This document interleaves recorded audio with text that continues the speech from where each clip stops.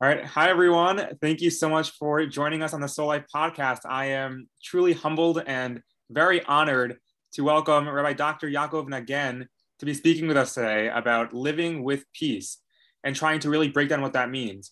It is an immense privilege to have Rabbi Nagen here with us time. Rabbi Dr. Yaakov Nagen is a renowned Israeli rabbi and the senior educator at Yeshivat Otniel, where he teaches Talmud and Kabbalah.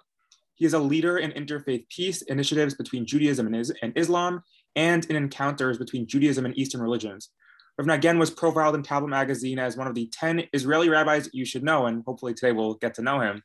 And he's currently the director of the Biblical Institute for Interfaith Dialogue and the Beit Midrash for Judaism and Humanity. So I really think that bio speaks to, barely even captures the immense wisdom that Rav Nagen has and that he shares and disseminates with the world. And I'm very excited to bring him on here today to speak about with us, but what it means to live with peace. And I think the topic itself, just a preface for everyone, is so important because we so often speak about we want world peace, we want to find peace with ourselves. I wish this conflict could find peace. Why can't they make peace? But we don't really spend the serious time looking at the deeper wisdom in the Jewish tradition to truly see it in other traditions as well, to see what it means on a global and personal level. And I think from Rev Nagen's bio, we get a glimpse on how immensely qualified he is to speak about this. So with that said, I'll just pass the mic off to Rev Nagen. Okay, thank you, Cerulli. And use the word peace a lot. And I'd like to delve into the Hebrew word, which is shalom, which is often translated as peace, but there is a depth and complexity to shalom that I like to try to share. I think, in fact, we'll see later, I think part of the problems in the Middle East is that, are we looking for peace or are we looking for shalom? I think one way to capture the part of the essence of shalom is by comparing and contrasting it to the syllable that in Eastern spirituality reflects the ultimate unity, which is the Om.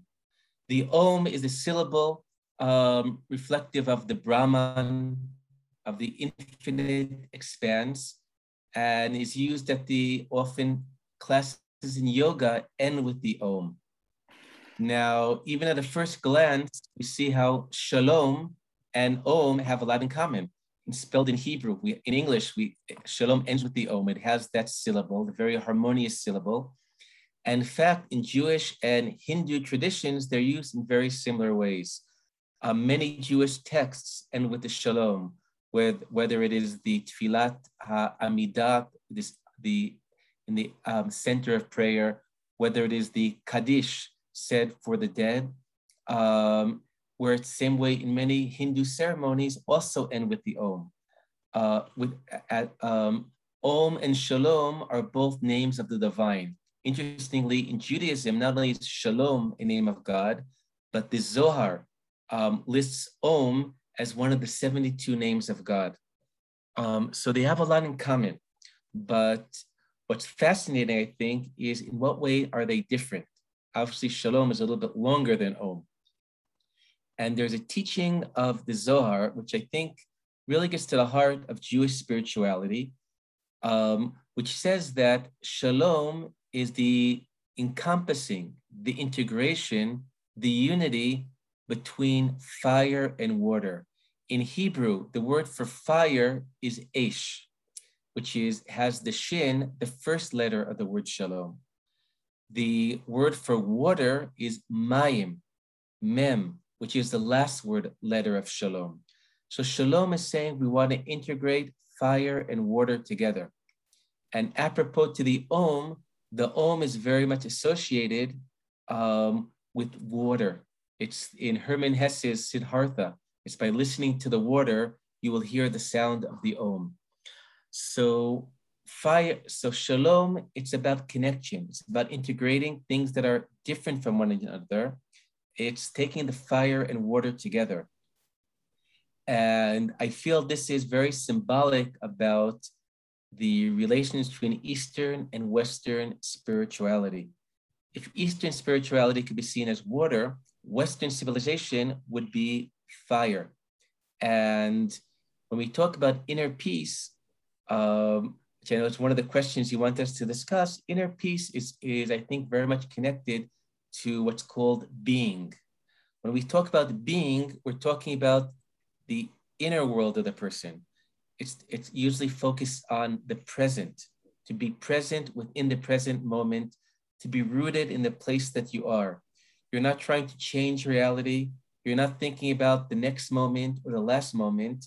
You are present in the here and now. And this is the place of being, which gives us that inner peace.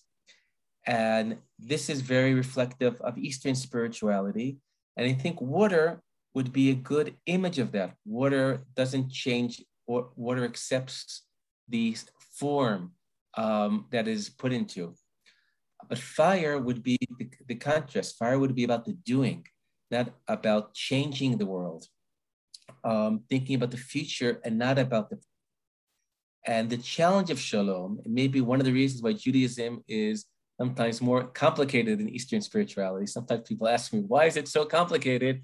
Is because there are there's this balance between the being, which would be connected to what you call the inner peace, and the doing, about accepting reality and changing reality. And seeing that the whole, shalom, is also connected to the Hebrew word shalem, which means whole. Seeing that the whole, the totality of existence needs both the being, the inner peace, and also the doing. So that's what I think shalom is about. And that's one of the messages in Judaism.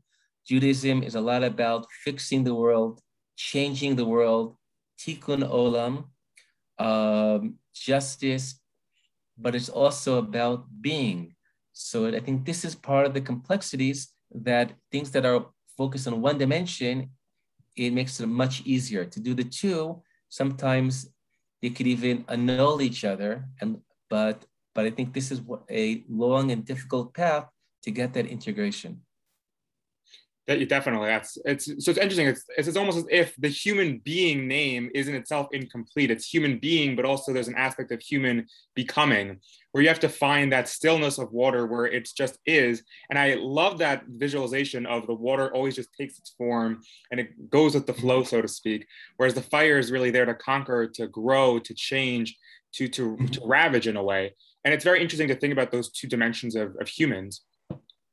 Right. Well, if you mentioned about the water, one thing I'll add, in Judaism, there's a concept of mikvah, about a person who has what's called tumah, some sort of religious impurity.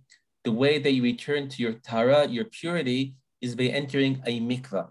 Now, a mikvah is water, and it has to be natural water. It can't come from a person bringing the water. It has to be water which got there on its own. A river, an ocean, or water which came naturally as rain to fill up some sort of container. And you lose your form. You must enter the mikvah, and even if one of your hairs is floating on the top, you have not achieved the purity. It's entering the water, losing your form, and becoming one with the water, and losing your form, you're able to be reborn. So there is this power of water, but water, it's not about creating something new. It's returning to that state, that formless state. And so then I guess here when we're speaking about shalom, it's not as if peace as we normally say without a real definition, but it's this integration whereby the fire and the water can coexist in almost in a symbiotic relationship where they both need one each other and can appreciate the difference so they don't get enmeshed and lose their identities. Right. So in fact, the Talmud says that if someone has a dream at night, and in the dream he sees a kettle with boiling water, this is a sign of shalom, of peace, because there is fire. But they have that kettle between them, which ensures that they don't lose the boundaries. So it's integrating, but without annulling the boundaries of the other. You have to give a place for each of it. In fact, the original context of the Zohar, and Rabbi Nachman of Breslov, who quotes this passage, also uses, is talking about male-female relations. In Jewish mysticism, something which can be surprising to many, water is a male symbol, whereas fire is the female symbol. we're used to thinking that you have these knights in shining armor and you have these wimpy women doing nothing. But we know that Jewish power is about Jewish women. You look at the story of Moses and see how he's surrounded by these very powerful, courageous women. So symbol of femininity, of womanhood in Kabbalah is fire. In masculinity is water.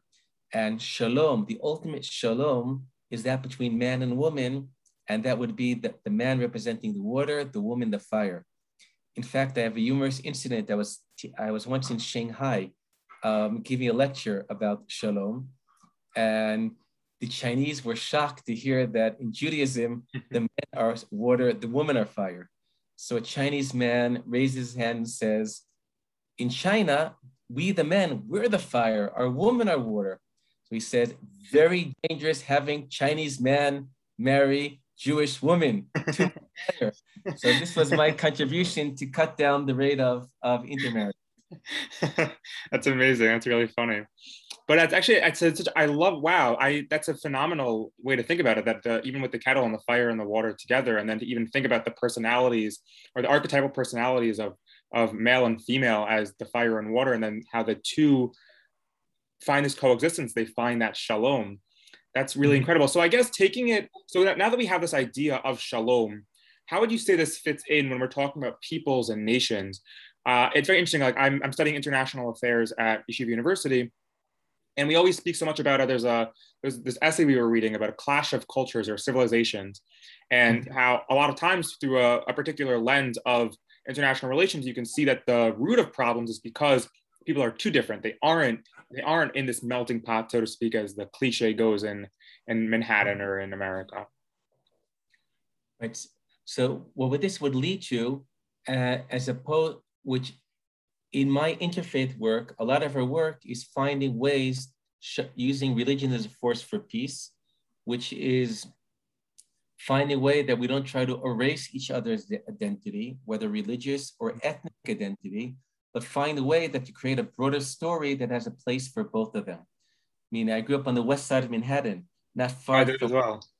Oh, okay. What street? On West 74th Street. So we're, okay, so I'm 94th in Columbus, and you live even closer to where John Lennon lived and died. And we know his famous song, Imagine, talks about achieving peace through erasing our identities. But Shalom would say, we're not going to erase, we're going to try to have the fullness of the water, the fullness of the fire, and see how to integrate them. So that leads to a very different path.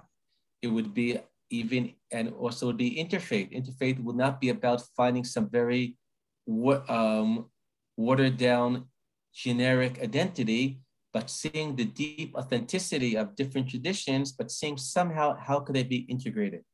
I work a lot in the Jewish-Muslim relations, and to see how the Jewish story and the Muslim story, how each of them have a place, and each story become more powerful by affirming and giving a place to the other story.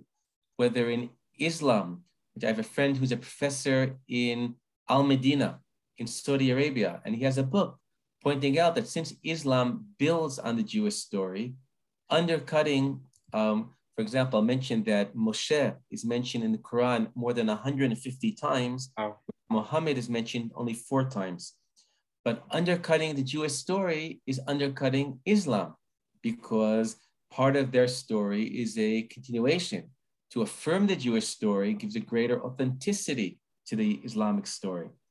Where on the Jewish end, part of the role of the Jewish people in the world is awakening humanity to calling in the name of God, and to see Abrahamic religions stemming from Judaism, to see this not as a competition, but as a fulfillment of destiny. This is an example how we could legitimize the other and not undercutting our identities, but by this legitimization, we accept the others as they are, but we create that connection and integration. I think one powerful sign of this was this year, we had the Abrahamic Accords. The previous, I think this is the first Shalom. Before this, it was peace, because with Egypt and Jordan, that was peace. It wasn't Shalom. wasn't about connection. It was about giving back different lands and creating some non-violence, which is very important. But ultimately, there was no spiritual depth to those connections. Mm-hmm. For example, and by no accident, the different peace agreements were named after places outside of the Holy Land, whether it's Oslo, Camp David. Before that, there were the Madrid agreements. But now for the first time, there is a name which is authentically connected to the land, to the people involved with it. The Abrahamic Accord is saying we have something that brings us together. The figure of Abraham, Avraham, as a source of our different traditions. This is the point of contact between Judaism and Islam, between Jews and Arabs. And that's why this agreement could be shalom and not merely peace. I'm tearing up as you're saying this, because I was just reading like in Bereshit in Genesis, where God says to Avraham that you will be a blessing. And to think that, like, you know, he is the blessing of peace, the Abrahamic religions, like very literally, he is now. And also I think it even opens the door where it's not as if, like I think with Jordan, Egypt, as you were speaking, it was their deal, that was their thing. Now it's who else will join us? It's an open invitation. And it's like I'm imagining like concentric circles where you have one in the middle and it just keeps going out and out. Let's keep expanding and just seeing who else we can include. Right, yeah. If you say, I'll mention I was once giving a meeting school children in the Arab village of Rama. And I asked the children, why is it that anything that happens in Israel, even though we're such a tiny country, with such a small conflict, in terms of the bloodshed, we're so much less than so many other conflicts. Why is it that the eyes of the world are always here? And the children said it's because everything started here. Meaning, if I would continue that thought, would say that just as things started here, maybe things also will end. Things that happen here could impact on those concentric circles that you mentioned. So when we're looking at, let's say, the like peoples or nations or faiths or any of these different spheres, what is the step the leaders or the people even need to be taking to do this? Meaning to start finding that integration where they can say, I'm a Jew, you're a Christian, you're a Muslim, you're a Buddhist, you're Hindu, whatever it may be. How do they then maneuver the relationship? How do they find, okay, so you'll be the flame, I'll be the kettle, or I'll be the water, and we'll find the kettle. How should they begin to try and materialize that? So I think there are two parts to it. This year, I've been working a lot in the context of Or Torah Stone. I started two new institutions. One, the Blickli Institute for Interfaith Dialogue and the Beit Midrash for Judaism and Humanity. And I think, as Einstein said, you need 1% inspiration, 99% perspiration. The 1% inspiration is we have to, with new eyes, develop a theology and also analyze the different traditions to see what are those aspects that we feel that we could connect to. We're not having an open check for everything. I mean, Judaism believes in there's right and wrong, good and evil. So we're not saying that that connection means to connect to everything. But I think we're saying that to find what are those aspects in other cultures, nations, religions, what are those aspects that we could find a place of connection? So we need that 1% to try to find those elements. I relatively have it easy because I work a lot with Islam, and Islam has been often respected as a pure monotheistic religion. And I think there are also tremendous inroads being made in previous generations of Jewish-Christian relations. But I think every tradition is not one size fit all. It's every situation to find out what are the things that I can be authentic to my identity and values and beliefs, and still find what is it in the other that I could connect to. Mm-hmm. Now, but the 99% perspiration, you need the person-to-person connection. So we work a lot with educational initiatives, and because often, even if people have the right ideas in their head, if it's only the person-to-person encounter that moves it from the head into the heart. Mm-hmm. So it's almost like a prerequisite to even get to that stage, is that we, as whether on an individual or as a communal or as a faith or nation or people, we need to step into our identity first, because as almost as if, how can I try and find the integration between us or find where we relate if I won't even accept that I'm fire and I won't act as fire acts? Because then how can I help you as the water? Well, so that's an extraordinarily important point. And because often people sometimes ask, there's so many problems that the Jews find their own identity. Maybe it'll just confuse people if we start lead to lack of focus if we start talking about connecting to other people. But I think part of the answer is exactly what you pointed out. To say globalization is a fact and a reality. The question is, what is my point of contact with the world? Most people feel to be part of the global society of humanity, it's about giving up your particular identity. So here we're saying a different path. We're saying that it's by getting deeper into your identity that you get up to the other. So I think ultimately this strengthens our religious identity and also our Jewish identity if our encounter is not the lowest common denominator, but from your deepest essence connecting to the other's deepest essence. I'm reminded now of Menachem Froman had a line where he says, I'm not right wing or left wing, I need two wings to fly. And another one that he says, if religion is part of the problem, religion must be part of the solution. And I think that it's a great point, because I think even in a lot of the general mindsets that people go to, it gravitates towards is they want it black and white, where, okay, fine, so religion has been the issue, so we want to get rid of the issue. But they fail to see that it's not that itself is the issue. The issue is it's not expressed in the correct way. It's not being expressed in a way that's harmonious. It's not the right and left. It's, left is good, right is good. But then if you only have one wing, where can you go? You'll just keep going in circles. Right. Wow. A beautiful analogy. The allegory.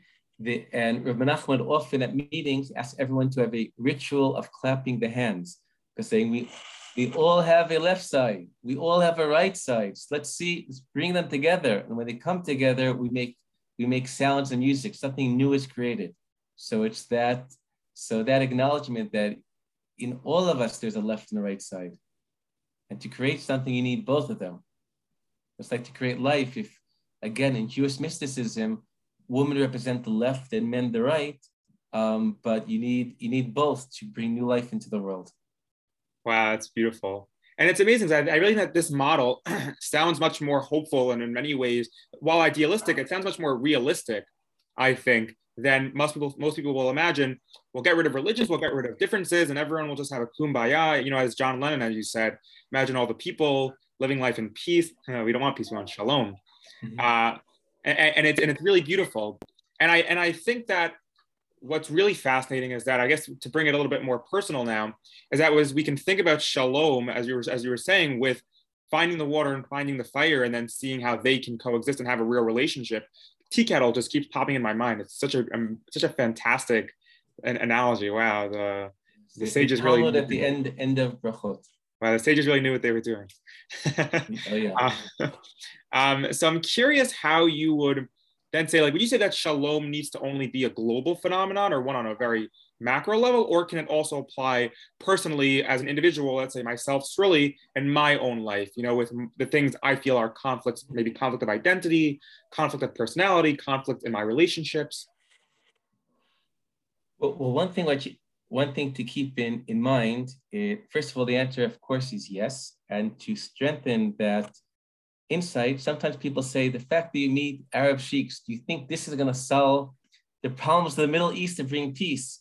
So what I always answer is, if two people create a special connection between them, this already is shalom. This isn't just a means to an end. Wow. What comes out of it? This is the thing in itself. This is fulfillment. We like to multiply that by 1,000,000, but But whatever it is, realize we've already fulfilled something. And this is important because sometimes people despair because there's so many problems in the world. And if you think it's only a means to an end, and the end is so far off, you're going to give off. You have to see that every step is a fulfillment in itself.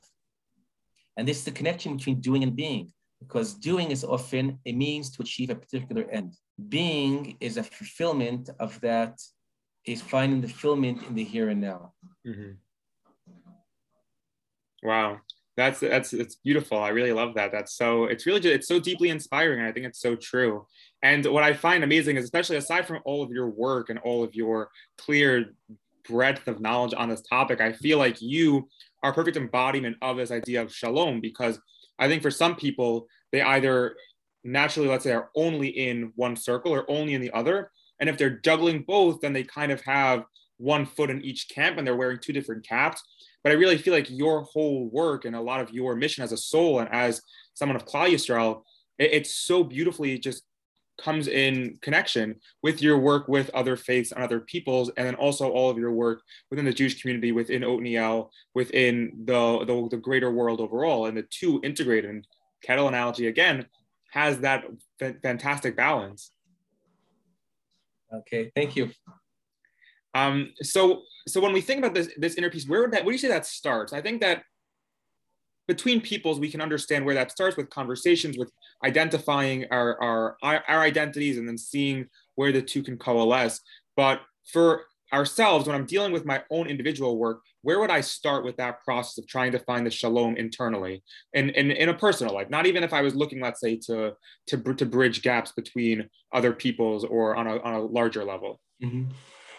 Well, first of all, in time-wise, one of the beautiful structures of time in Judaism is between 6 days of doing. In the 10 Commandments, so it's 6 days, do all your work, and 1 day of being. Shabbat is the day of being. Shabbat is the day that you don't do any work, which is any creative work. You accept reality as it is. You're not allowed to leave too far from the place that you begin the Shabbat. You have to be rooted in the place that you are, and you're not supposed to even talk. You're not allowed to even talk about plans for the week. And a sign of the pious is not even thinking about it. So Shabbat is a place of finding your inner peace. It's like taking a 24-hour workshop in Vipassana every single week. So starting with that, we have that basic balance between the doing and the being.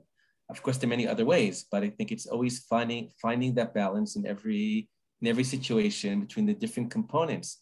That's what makes it more complicated, but I think you get to more richer reality by doing that.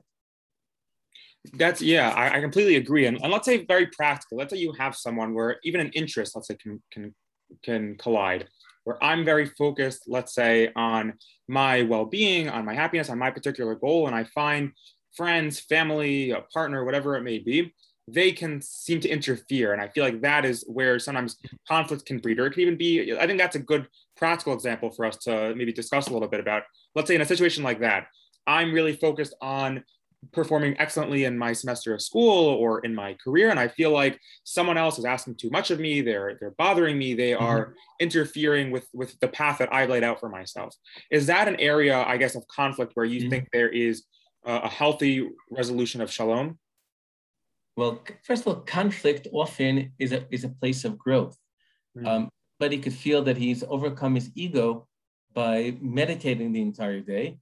But if the first time he leaves his ashram, somebody says something and he gets upset and loses it, it means he hasn't really grown. So part of growth is seeing that these conflicts are a sign of growth.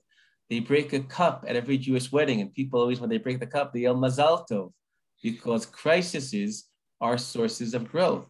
The fact that someone's interfering, the question is, you still have a choice of how to respond to that. And part of the response could be the source of your growth. Even with the noise in the background, you manage to be able to concentrate. can you create the balance? Can you overcome the anger and your ego about these things? So I think often there are ways to see that these are part of the growing process. Mm-hmm. One example maybe of a difference between an Eastern and Western approach. In couple relationships, it's well known that when there's a conflict, usually 10% is in the present and 90% is in the past. And the present is simply a trigger for things in the past. Now, one approach, Eckhart Tolle, the author of The Power of Now, in tapes, it says, okay, if you realize this reality, so realize, okay, only 90% in the past, live the now and forget about it and go on. Now, there's truth to this, but often people don't succeed in freeing themselves from the past, even if they've decided to be present in the present. But also a possibility is lost. I had a teacher in couple relationships, Haiti Schleifer, and she would say the 10% of the present, this is a trigger to heal the 90% of the past. The conflict of the present is not only a problem interfering with your life, this is a way to perhaps heal all these issues and problems in the past. So sometimes the interruptions and the conflicts, this is the path to get to true healing and wholeness. Mm-hmm. Wow, it's very interesting. I think even like when we look at ethics of the fathers, you see that the peace is such a central, or shalom is such a central idea. We say, be like Hillel says, be like the disciples of Aaron, of Aaron, and chase after peace and love everyone. And it again, I think it's that language that sounds very naive, like it's not so easy to just make peace and to love everyone and chase after it. But I think with this model of shalom, it actually makes a lot of sense. It's really just having everything find its place, like those little games when you're a kid, you're trying to put the circle in the square, but it's like it's not working. So I guess that's the conflict. It doesn't move it over, put it in the circle spot, put the square in the square spot. It's wow, that's really, really incredible. Wow. Okay, so pleasure talking to you, Shirley. Yes, thank you so much, Reb Nagan. And just before we end off, very quickly, if you have any one piece of advice that if you could share to, let's assume the entire world listen to this podcast episode, what would be that one line of Chazak? Okay, well, one mantra that I found to be very helpful in many ways was actually a conference in Amman, Jordan, with representatives of every country from the Middle East to talk about dealing with violence in the Middle East. And in 3 words, they really put it all together: connection before correction. Wow. Okay. Now, 7 billion people will now be able to solve all and correct all their problems. That's amazing. I love that. It's beautiful. Thank you so much, Reb Nagan. I just paused. Oops, sorry, one moment. Let me just pause the